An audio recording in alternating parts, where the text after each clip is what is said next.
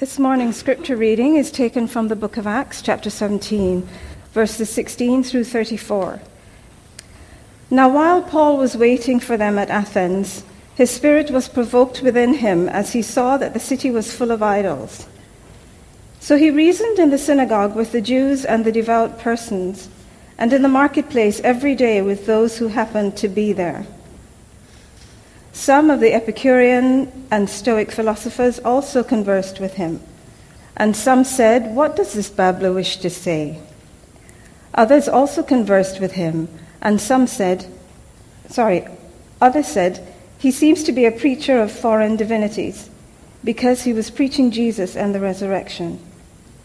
And they took hold of him and brought him to the Areopagus, saying, "May we know what this new teaching is that you are presenting? For you bring some strange things to our ears. We wish to know, therefore, what these things mean." Now all the Athenians and the foreigners who lived there would spend their time in nothing except telling or hearing something new. So Paul, standing in the midst of the Areopagus, said, "Men of Athens, I perceive that in every way you are very religious. For I passed along and observed the objects of your worship. I also found an altar with this inscription, 'To the unknown God.' What therefore you worship as unknown, this I proclaim to you. The God who made the world and everything in it, being Lord of heaven and earth, does not live in temples made by man, nor is he served by human hands, as though he needed anything, since he himself gives to all mankind life and breath and everything. And he made from one man every nation of mankind to live on all the face of the earth, having determined allotted periods and the boundaries of their dwelling place, so that they should seek God in the hope that they might feel their way toward him and find him. Yet he is actually not far from each one of us, for in him we live and move and have our being, as even some of your own poets have said, for we are indeed his offspring. Being then God's offspring, we ought not to think that the divine being is like gold or silver or stone, an image formed by the art and imagination of man. The times of ignorance God overlooked, but now he commands all people everywhere to repent, because he has fixed a day on which he will judge the world in righteousness by a man whom he has appointed. And of this he has given assurance to all by raising him from the dead. Now when they heard of the resurrection of the dead, some mocked, but others said, "We will hear you again about this." So Paul went out from their midst.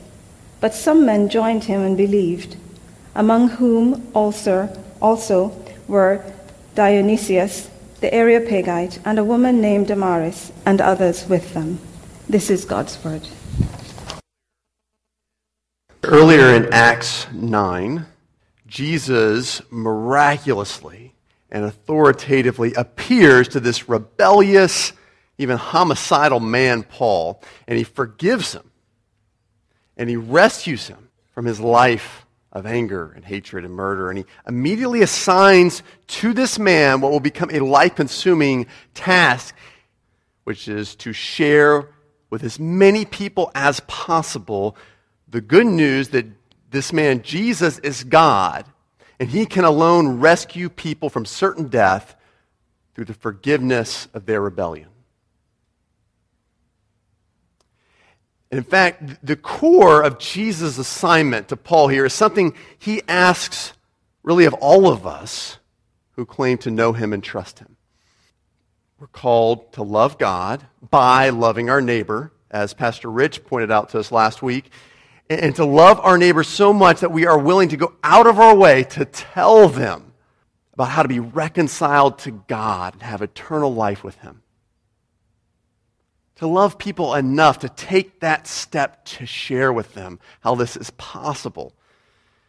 The Bible says that followers of Jesus Christ are ambassadors, taking the message of the King to foreign lands, to unknown break rooms. And friends, I have this growing sense upon me this year that God wants each member of Sunrise Community Church to focus on his or her calling to share as an ambassador. but to be prepared to open our mouths and speak. And this morning I want to point out 3 simple strategies just from this passage that Paul employs when sharing the message and that will set our stage for the coming month for what we're going to talk about. And along the way this morning, we'll take note of a few ways that we tend to short-circuit evangelism and our efforts to share this message. So first of all, let's look at the first strategy Paul employs here in sharing this good news message. Number 1, Paul acknowledges that there is spiritual potential all around him. Spiritual potential and all these people around him. Where can we see this? Well, in a couple details. First of all, what's interesting is that as Paul travels in all places, all regions of the known world with this good news message, he follows a strategic pattern. In each city he visits, Paul heads first to the synagogue to share. And then he goes into different parts of the city and does this here in Athens as well. So first to the synagogue, then he spends the bulk of his time with pagan idolaters, people who don't know the Old Testament, know the God of the Bible. So why does he start in the synagogue with Jewish people? First of all, because God cares about his existing chosen people. So you might recognize that Jesus' ministry is almost exclusively to the Jewish people. You may even remember a couple places where Jesus makes this clear. To the Syrophoenician woman, he says, hey, look, I'm supposed to first minister to the children. He cares about people he's chosen. But secondly, the Jews had knowledge of the Old Testament, right? The entirety of which spoke about the need for and the coming of God's rescuer, his chosen one, his Messiah. And thus, they should be the most likely people to understand and receive the message Paul has to bring. So he goes to the synagogue first. The Jews were the ones who were most sensitive to questions about a holy God, sensitive to questions about sin, about death, about afterlife, about heaven. Yet, as we see here in Acts 17, the good news message moves beyond the most likely, doesn't it? Moves beyond the typical church-ish setting. Because Paul understands and acknowledges something that's totally fascinating to me. He acknowledges that every person, everyone is a worshiper. Every person has faith.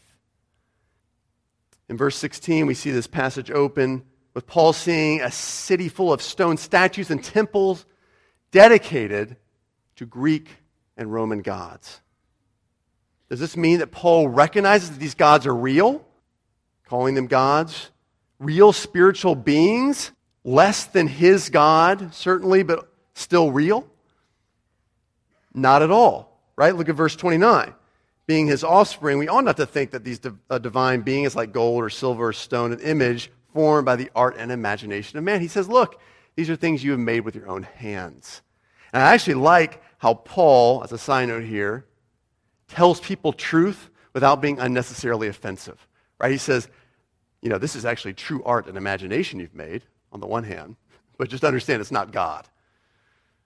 So on the one hand, he says, look, these things are just stone. They're beautiful stone, but it's stone nonetheless. Yet in verse 22, he calls them very religious people, and in every way.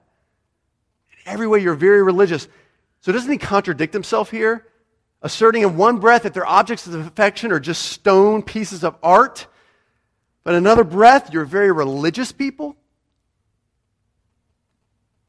You may have heard church-going folk or preachers like myself claim we live in a godless society. We live in a godless culture, a godless nation, a godless world. But they would be wrong. Paul recognizes what is still true today. Everyone is religious because everyone worships a God and everyone exercises faith. A god or an idol is the number one thing or the number one person or number one activity in your life which you give yourself over to. Your heart is captured by it. It steals your thoughts, even when you're not near it. It's the thing around which you flex your schedule and even your priorities to fit it. You're willing to move things around for it. Especially an idol is never some inherently bad thing.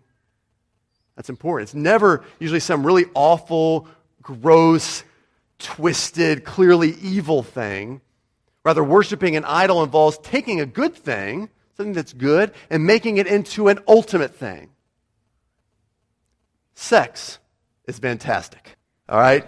I highly approve of it. I'm married, by the way. I should tell you that, for those of you who are newcomers. Highly approve of it. But when a person makes sex into an ultimate thing, you find addiction to pornography.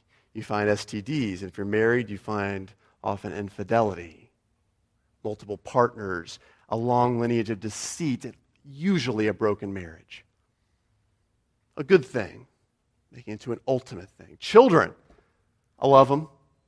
When they become an ultimate thing to a parent, you start being shaped. You start being defined by their behavior, their choices, their achievements. You know what I'm talking about, parents? And ultimately, the outcome, right, of their early adult lives and beyond. So that they crumble under pressure or they distance themselves. Right? We've seen children do this. And parents, either, depending on what happens with their kids, become prideful parasites, living through their achievements, or utterly devastated and depressed if things go poorly. Children, a good thing. You make them into a god, it's going to be trouble. But even being a good person can become an idol. Being a good, even Christian person, it's a good thing to want this, but when you make being a good person, being a good Christian person into an ultimate thing, you inevitably grow sort of self-righteously condescending. Ever met folks like that? Or worse, jealous when you encounter someone better, more righteous, more meek and kind than you. Ooh. Because you've taken a good thing, you want to be a good person, you want to be a good Christian person, you made it into an ultimate thing. Likewise, each person in the world exercises faith. We don't often say this, and people in the world who don't think of themselves as having faith wouldn't say this, but everyone has faith. In order to get what we want or need, everyone exercises faith. Often it's in an idol, but it's also in simple everyday life, in normal choices we make. I have an engineer friend who once visited somewhere in South America. And he wanted to get where he was visiting from one side of a canyon to another. And the way to get there was with this bridge of interlocking vines, which were dubiously hung over 100 feet over water, right, over this big river. Now, he knew that this bridge had supported hundreds of people before him, and he even witnessed people walking across this bridge. But as an engineer, he wanted to weigh every factor. He wanted to test the stress tolerance of the vines, he said, test the wood for termites. He wanted to check out other bridges in the area, see if there was a better one. Let's do a test on them. But without every piece of information and only some reasonable knowledge, he took the step of faith and walked across the bridge. Notice it's not blind faith, but taking everything into consideration, but still not having the full picture, he takes a step of faith. He doesn't know this could be the time the bridge collapses, right? And he's hanging by the vine, like in one of those bad movies. Every day, people exercise reasonable faith like this, right? Well, it could be walking across bridges, putting our money into banks that we're just getting to know, but we've asked a few people if it's a good bank. Getting married, right, without all the details. Man, it's a step of faith. Yeah, well, it's worthy of laughter. Even, the cereal I ate this morning, step of faith. Sure, I've heard of General Mills, but have I ever really seen their factory? No. What's in this Lucky Charms? Purple horseshoes. Could be anything. You take a step of faith. I put the spoon in my mouth. I still eat it. everyone's religious because everyone worships something. Everyone has faith. The Apostle Paul notes that each person in the city has spiritual potential because of this. Everyone has spiritual potential. And that's important because that means all have questions about God and faith. Everyone has questions about God and faith, but not necessarily the questions that a person willing to come to church has. Not necessarily a person who you invite, yeah, sure, I'll come to church. Not necessarily those questions. About 25 years ago, a well-known British author and minister named John Blanchard wrote a booklet to reach pre-Christians. I call them pre-Christians instead of non-Christians because I want to be praying for these people. I want to have faith and hope that they're going to become Christians. So I like to call non-Christians pre-Christians. Try it sometimes. It can help. Anyway, he wrote this booklet to reach pre-Christians, and he called it Ultimate Questions. All right, here it is.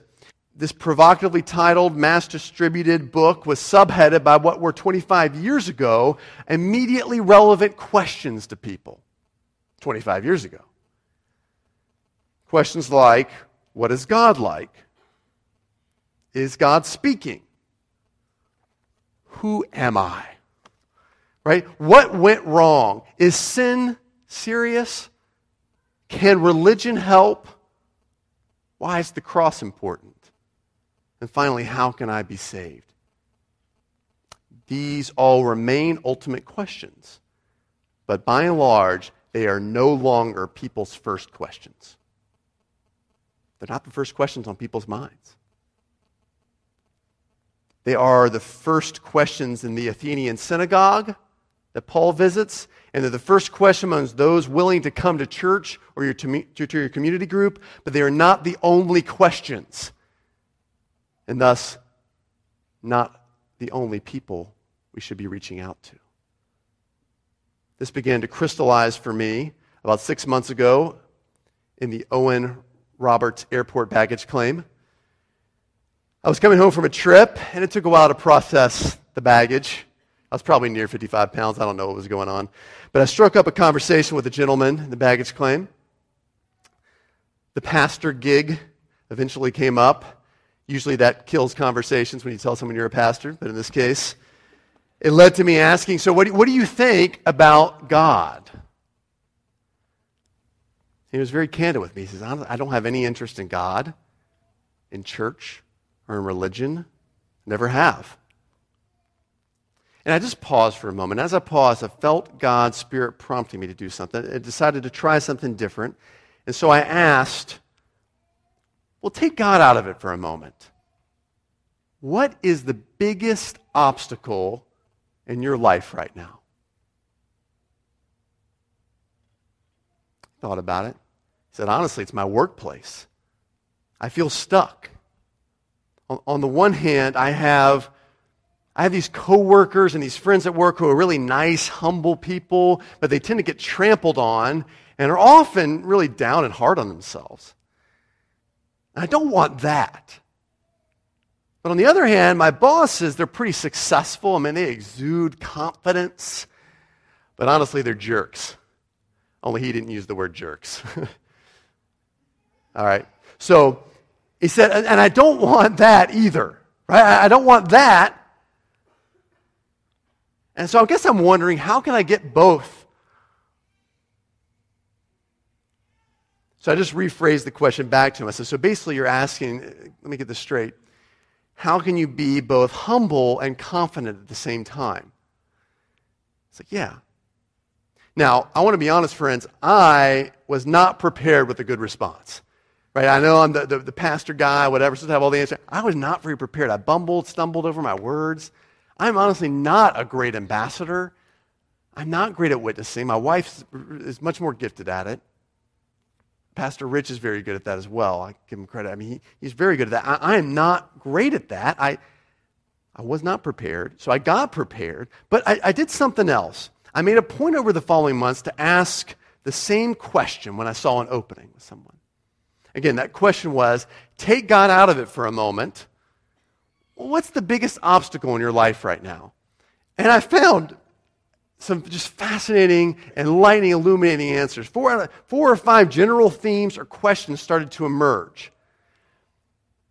One was the one I just mentioned, all right? Another one was, why is life so hard for me? And even harder for others? All right, it's a question of suffering. Another issue was, man, someone should have to pay for all this stuff that goes on, right? Who's it going to be? Who's going to pay for this? It's a question of justice. Someone's got to pay. Who's it going to be? And the fourth one was, how can I get my needs met while I meet needs in others? Admittedly, it was physical needs this person was talking about.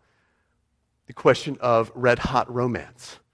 All right, now look, at first these questions gnawed at me a little bit because the Christian God, or even the idea of God, wasn't even an afterthought in these people's minds or their hearts when they had these obstacles. It used to be that people would, at least show some anger, right? Some underlying anger about God, or they question his character or even his existence. These people, I've just found consistently now, people offer up nothing about God. He's an afterthought. Until it dawned on me that the gospel message, the good news message, provides an answer to each of these questions. And so over the next 4 weeks, I'm very excited about this. We're going to be going through this series called Answers Without Compromise, sharing the gospel in ways, creative ways, sharing the gospel in ways that answer people's deepest questions without compromising its message. How can we creatively do that? I think we can with this great gospel that God has given us, this great message of good news. But we need to prepare, because like Paul, we are called to go. And here's strategy number 2. Strategy 1 was by far the longest I'm going to spend time on. Here's strategy number 2. Paul goes to them. Did you notice that here in this passage? Paul goes to where normal people work, where they shop, where they socialize. And he goes there, Scripture says, every day in verse 17, right? Every day with this good news message. Not every day in the church, not every day in the synagogue.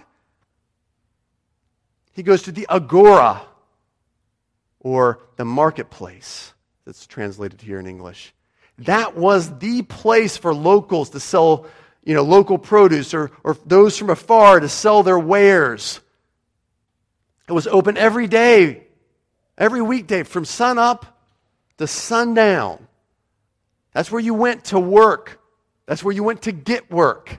That's where you went to have fun during the daytime and meet other people. When you walked into a new city, that's the first place you stepped into. God has you, friends, in the marketplace. Some of you work, some of you shop, some of you socialize, some of you even do all three. Some of you only shop and socialize. You know who you are.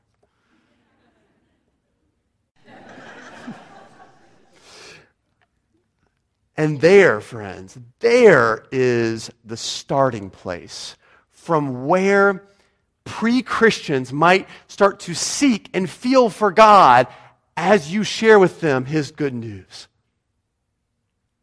That's the place. Read with me in verses 26 and 27. Paul says, God made from one man every nation of mankind to live on all the face of the earth, having determined allotted periods and the boundaries of their dwelling place, that they should seek God in the hope they might feel their way toward him and find him. God has put you and them into the same time and space for a reason. He's determined it. There's a reason why that is.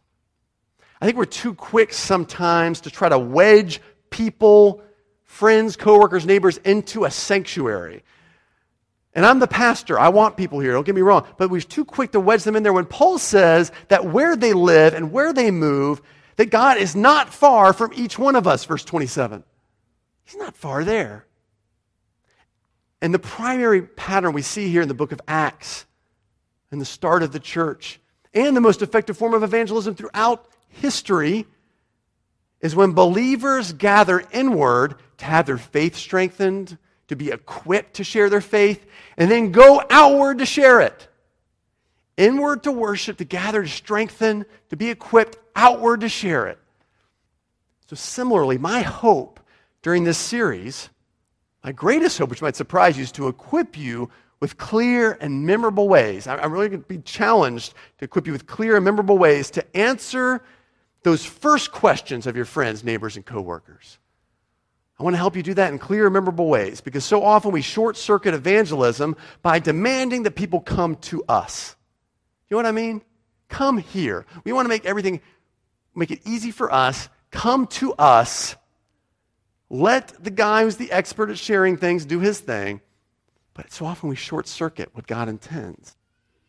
Being in the marketplace, sharing where God has determined us to be.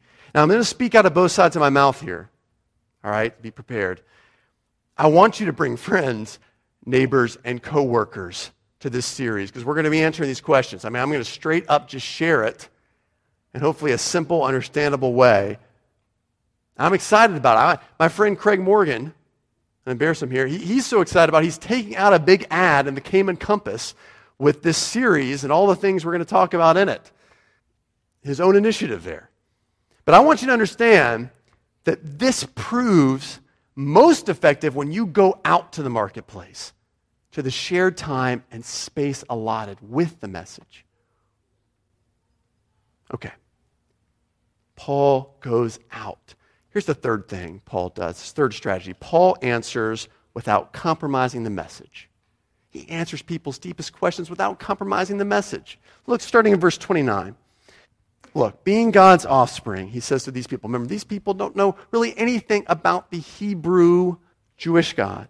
You know, your poets have said, so he relates to their culture, notice that. Your poets have even said these things. Being then God's offspring, we ought not to think that the divine being is like gold or silver or stone, an image formed by the art and imagination of man. The times of ignorance God overlooked.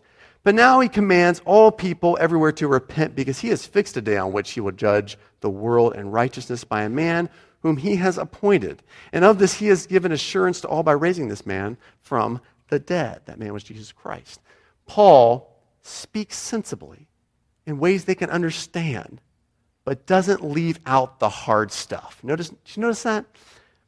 Paul talks about, hey, it's time to put ignorance behind you. All right? There's no excuse.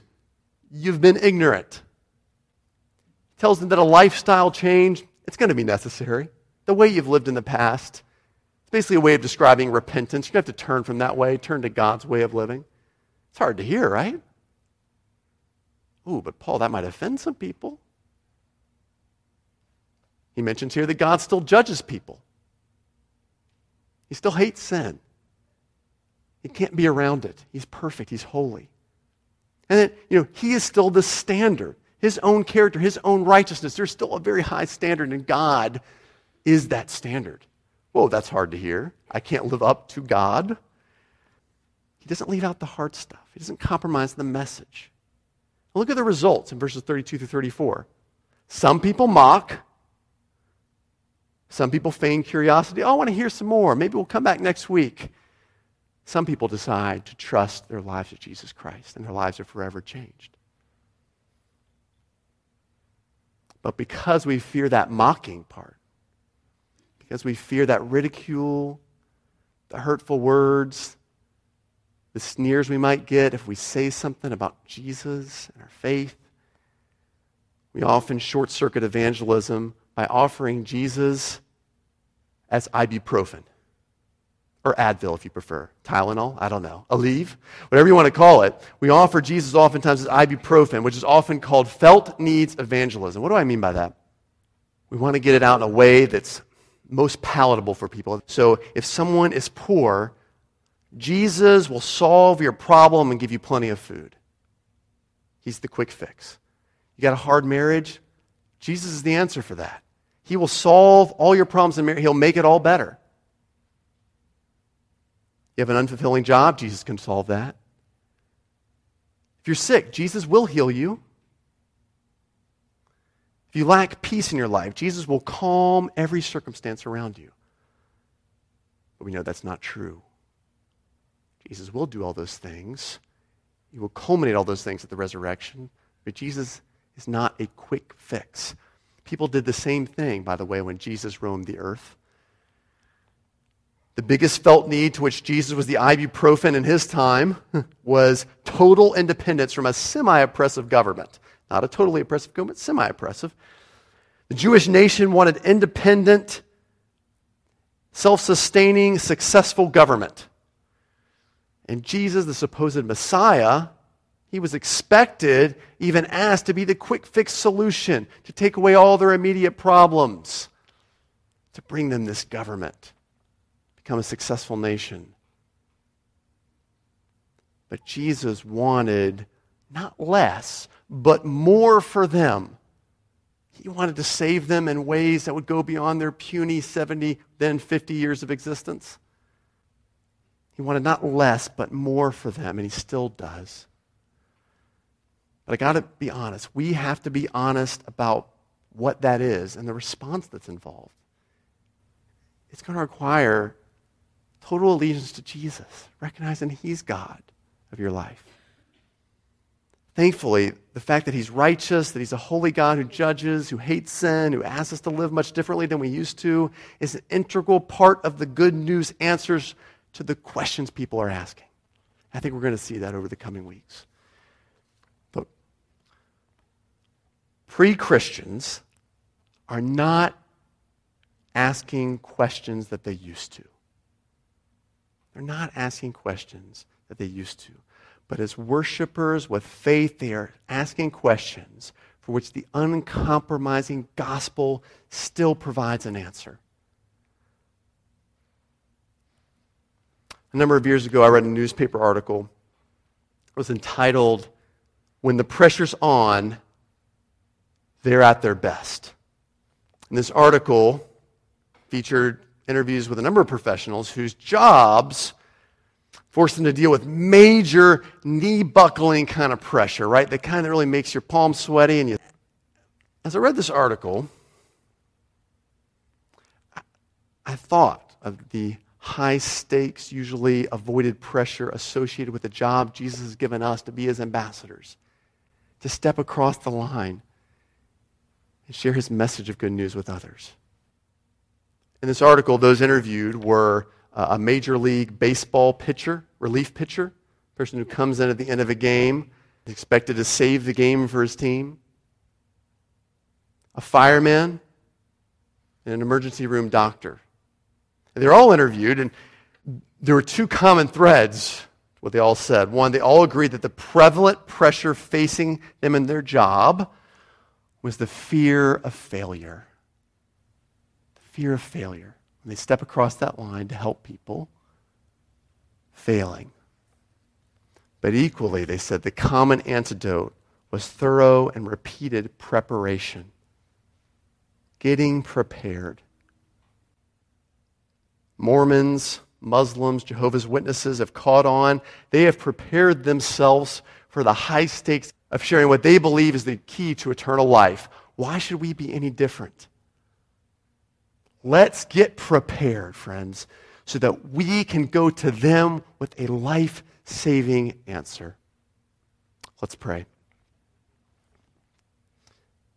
Father, some of us have experienced in here that moment of sharing their faith with someone else and being nervous about it, sometimes more often than not, being rejected, being shunned, being maybe even laughed at, ignored, treated a little bit differently. It's even harder, Lord, it feels like nowadays when people don't even necessarily bring up God anymore, when they think about their problems and they recognize that things aren't working right in their life. They don't think of God as the answer. That's not the first question on their minds.